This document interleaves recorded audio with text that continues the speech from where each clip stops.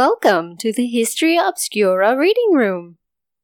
Today's tale is a dark one, full of some rather bloody details. Be warned. Once upon a time, in 1888, some of the world's most infamous serial murders took place in the district of Whitechapel, in London, England. Though city police did not at first consider the gruesome mutilations of several female sex workers to be related, it soon became apparent, however, that the careful and very specific damage done to the bodies of the victims could only have been the work of one deranged killer. There are 5 women whose deaths are considered by contemporary police and modern researchers to have been almost certainly killed by the same psychopath, and the first of these was Polly Nichols. Polly's body was reportedly discovered at about 3:40 a.m. on August 31st, 1888. She was discovered by 2 carmen, or as we might call them, delivery drivers, with carts. Charles Cross was the first carman to reach Polly, whom he found in front of a gated horse stable entrance on Bucks Row, Whitechapel. Her skirts were pulled up to her waist. The second witness, Robert Paul, saw Cross standing over Polly and came to see what was the matter. Cross claimed that he had found the woman lying there and that he believed she was dead. Robert Paul, however, checked Polly's face for some signs of life and thought perhaps there was the faintest breath. The men repositioned Polly's skirt so that her lower half was covered, then moved on down the road where they met Police Constable Jonas Midson. The carman directed Midson back towards a lady lying in the road. Some reports state that Charles Cross also told P.C. Midson that there was another policeman already on the scene. And this is a detail that really changes everything about Jack the Ripper. You see, minutes after the carman left Polly, her body was discovered by P.C. John Neal while passing through Bucks Row on his usual police route. Shining his lantern down onto the woman, Neal could immediately make out a large puddle of blood that had seeped out from the woman's throat. The puddle had apparently not been there moments earlier, or at least it hadn't been large enough for the carman to see. It makes sense that, if Charles Cross had merely been passing a message from one policeman to another, that he and Paul not be held for questioning as potential witnesses to a violent act. Otherwise, why did P.C. Midson let them continue on their way to work?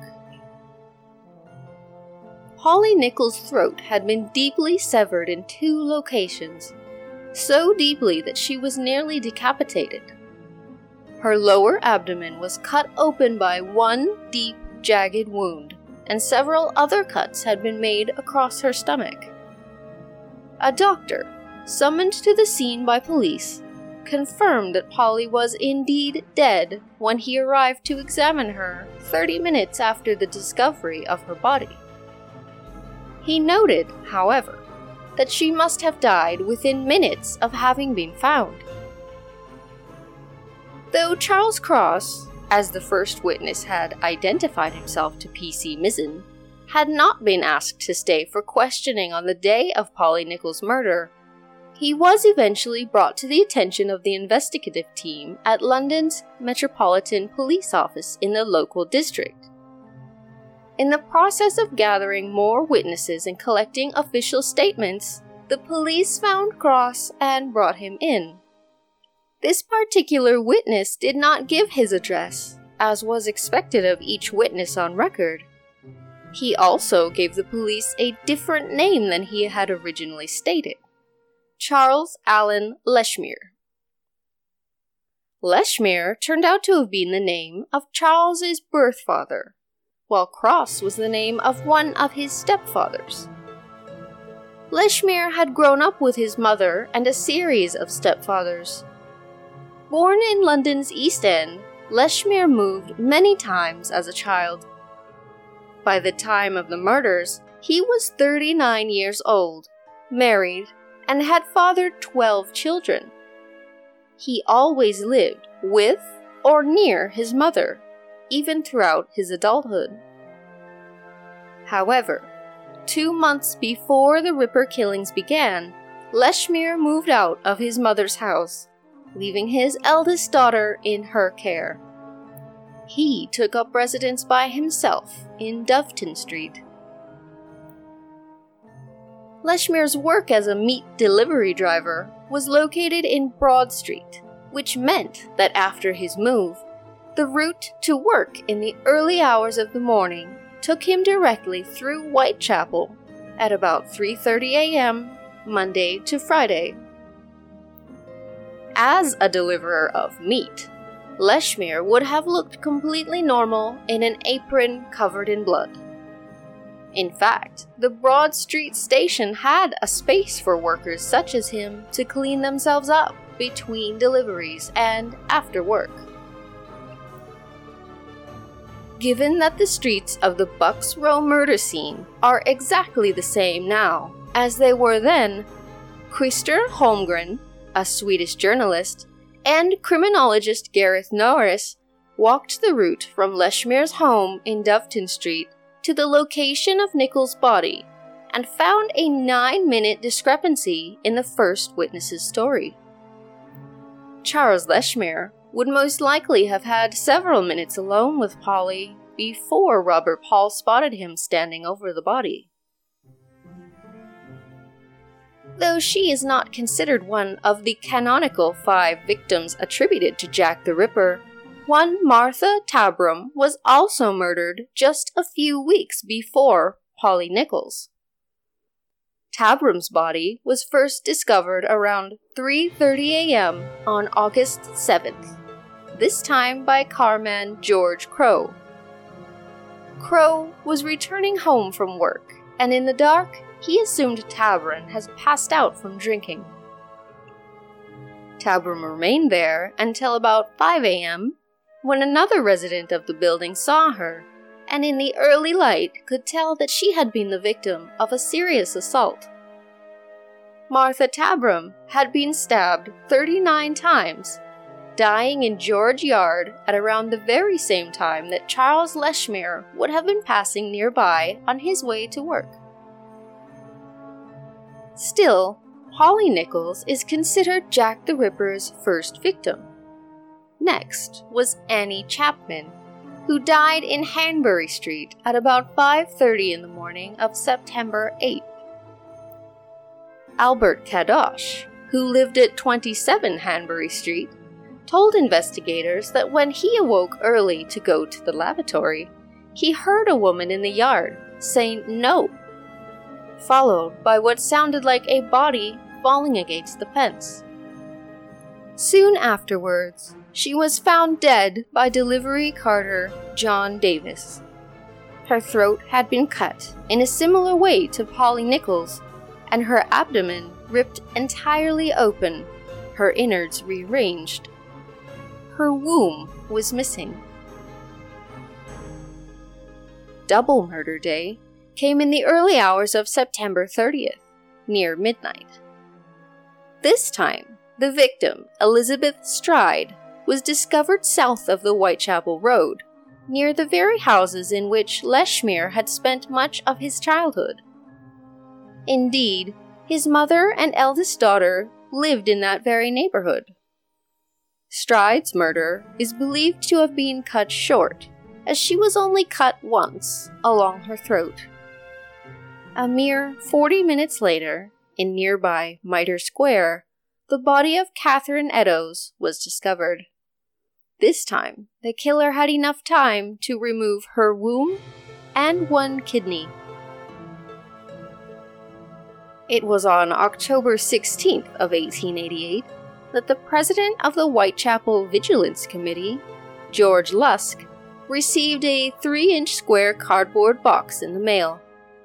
He opened it to find a human kidney preserved in wine, along with a letter that looked as if it may have been written in blood.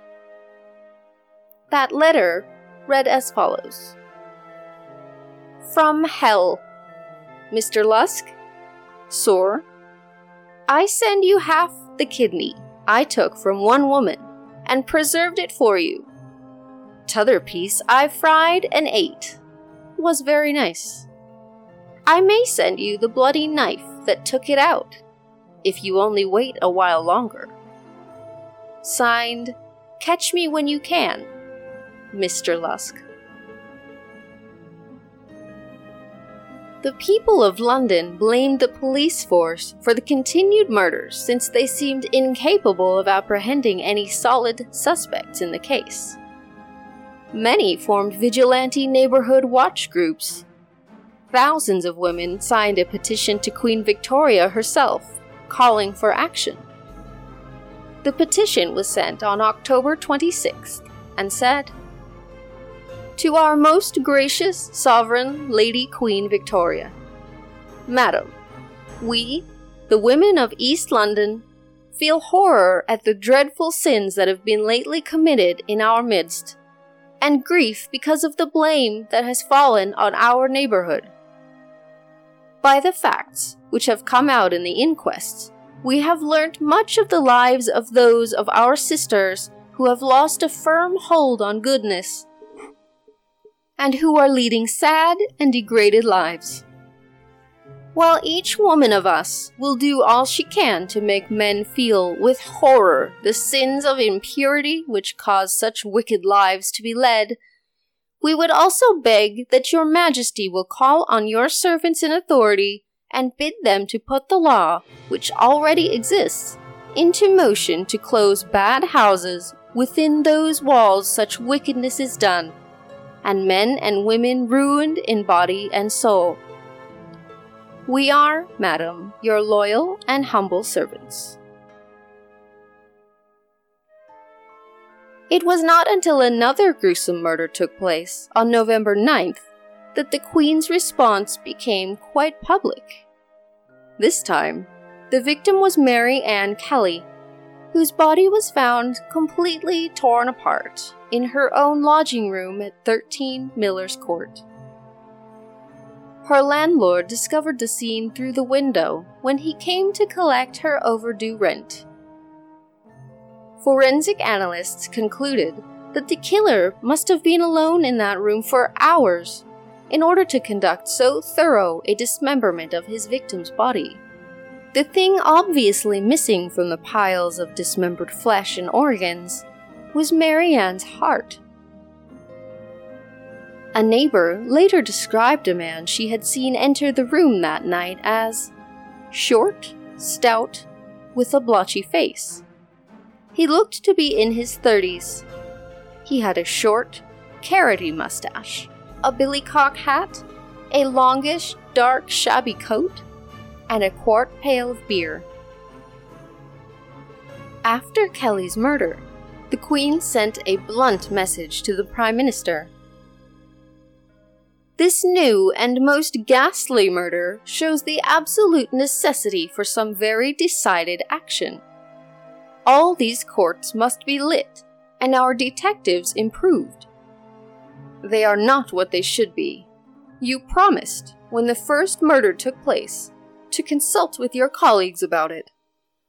Home Secretary Henry Matthews received his own royal message, which said, The Queen fears that the detective department is not so efficient as it might be. No doubt the recent murders in Whitechapel were committed in circumstances which made detection very difficult. Still, the Queen thinks that, in the small area where these horrible crimes have been perpetrated, a great number of detectives might be employed, and that every possible suggestion might be carefully examined and, if practicable, followed. Have the cattle boats and passenger boats been examined? Has any investigation been made as to the number of single men occupying rooms themselves? The murderer's clothes must be saturated with blood and must be kept somewhere. Is there sufficient surveillance at night? These are some of the questions that occur to the Queen on reading the accounts of this horrible crime.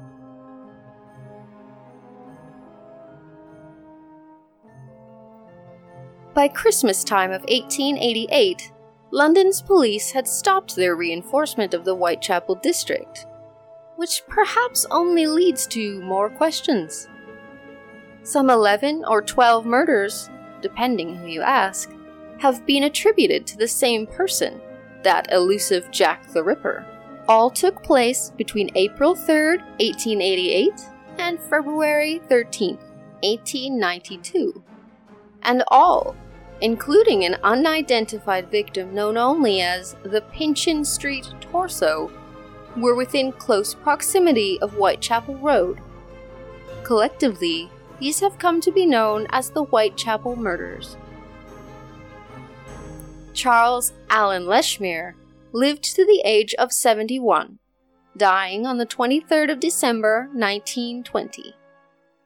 Unlike many of the non-royal men suspected of being Jack the Ripper, we can actually look upon the face of Charles Leshmere, thanks to a photograph he had taken of himself in 1912.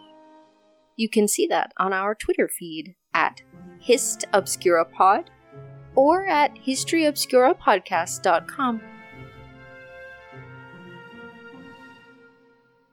Thank you for listening to this particularly gruesome story, friends. Do let me know if you are interested in hearing more tales like this from my collection, and I'll see what I can do to satisfy your bloodthirsty interests. Good night.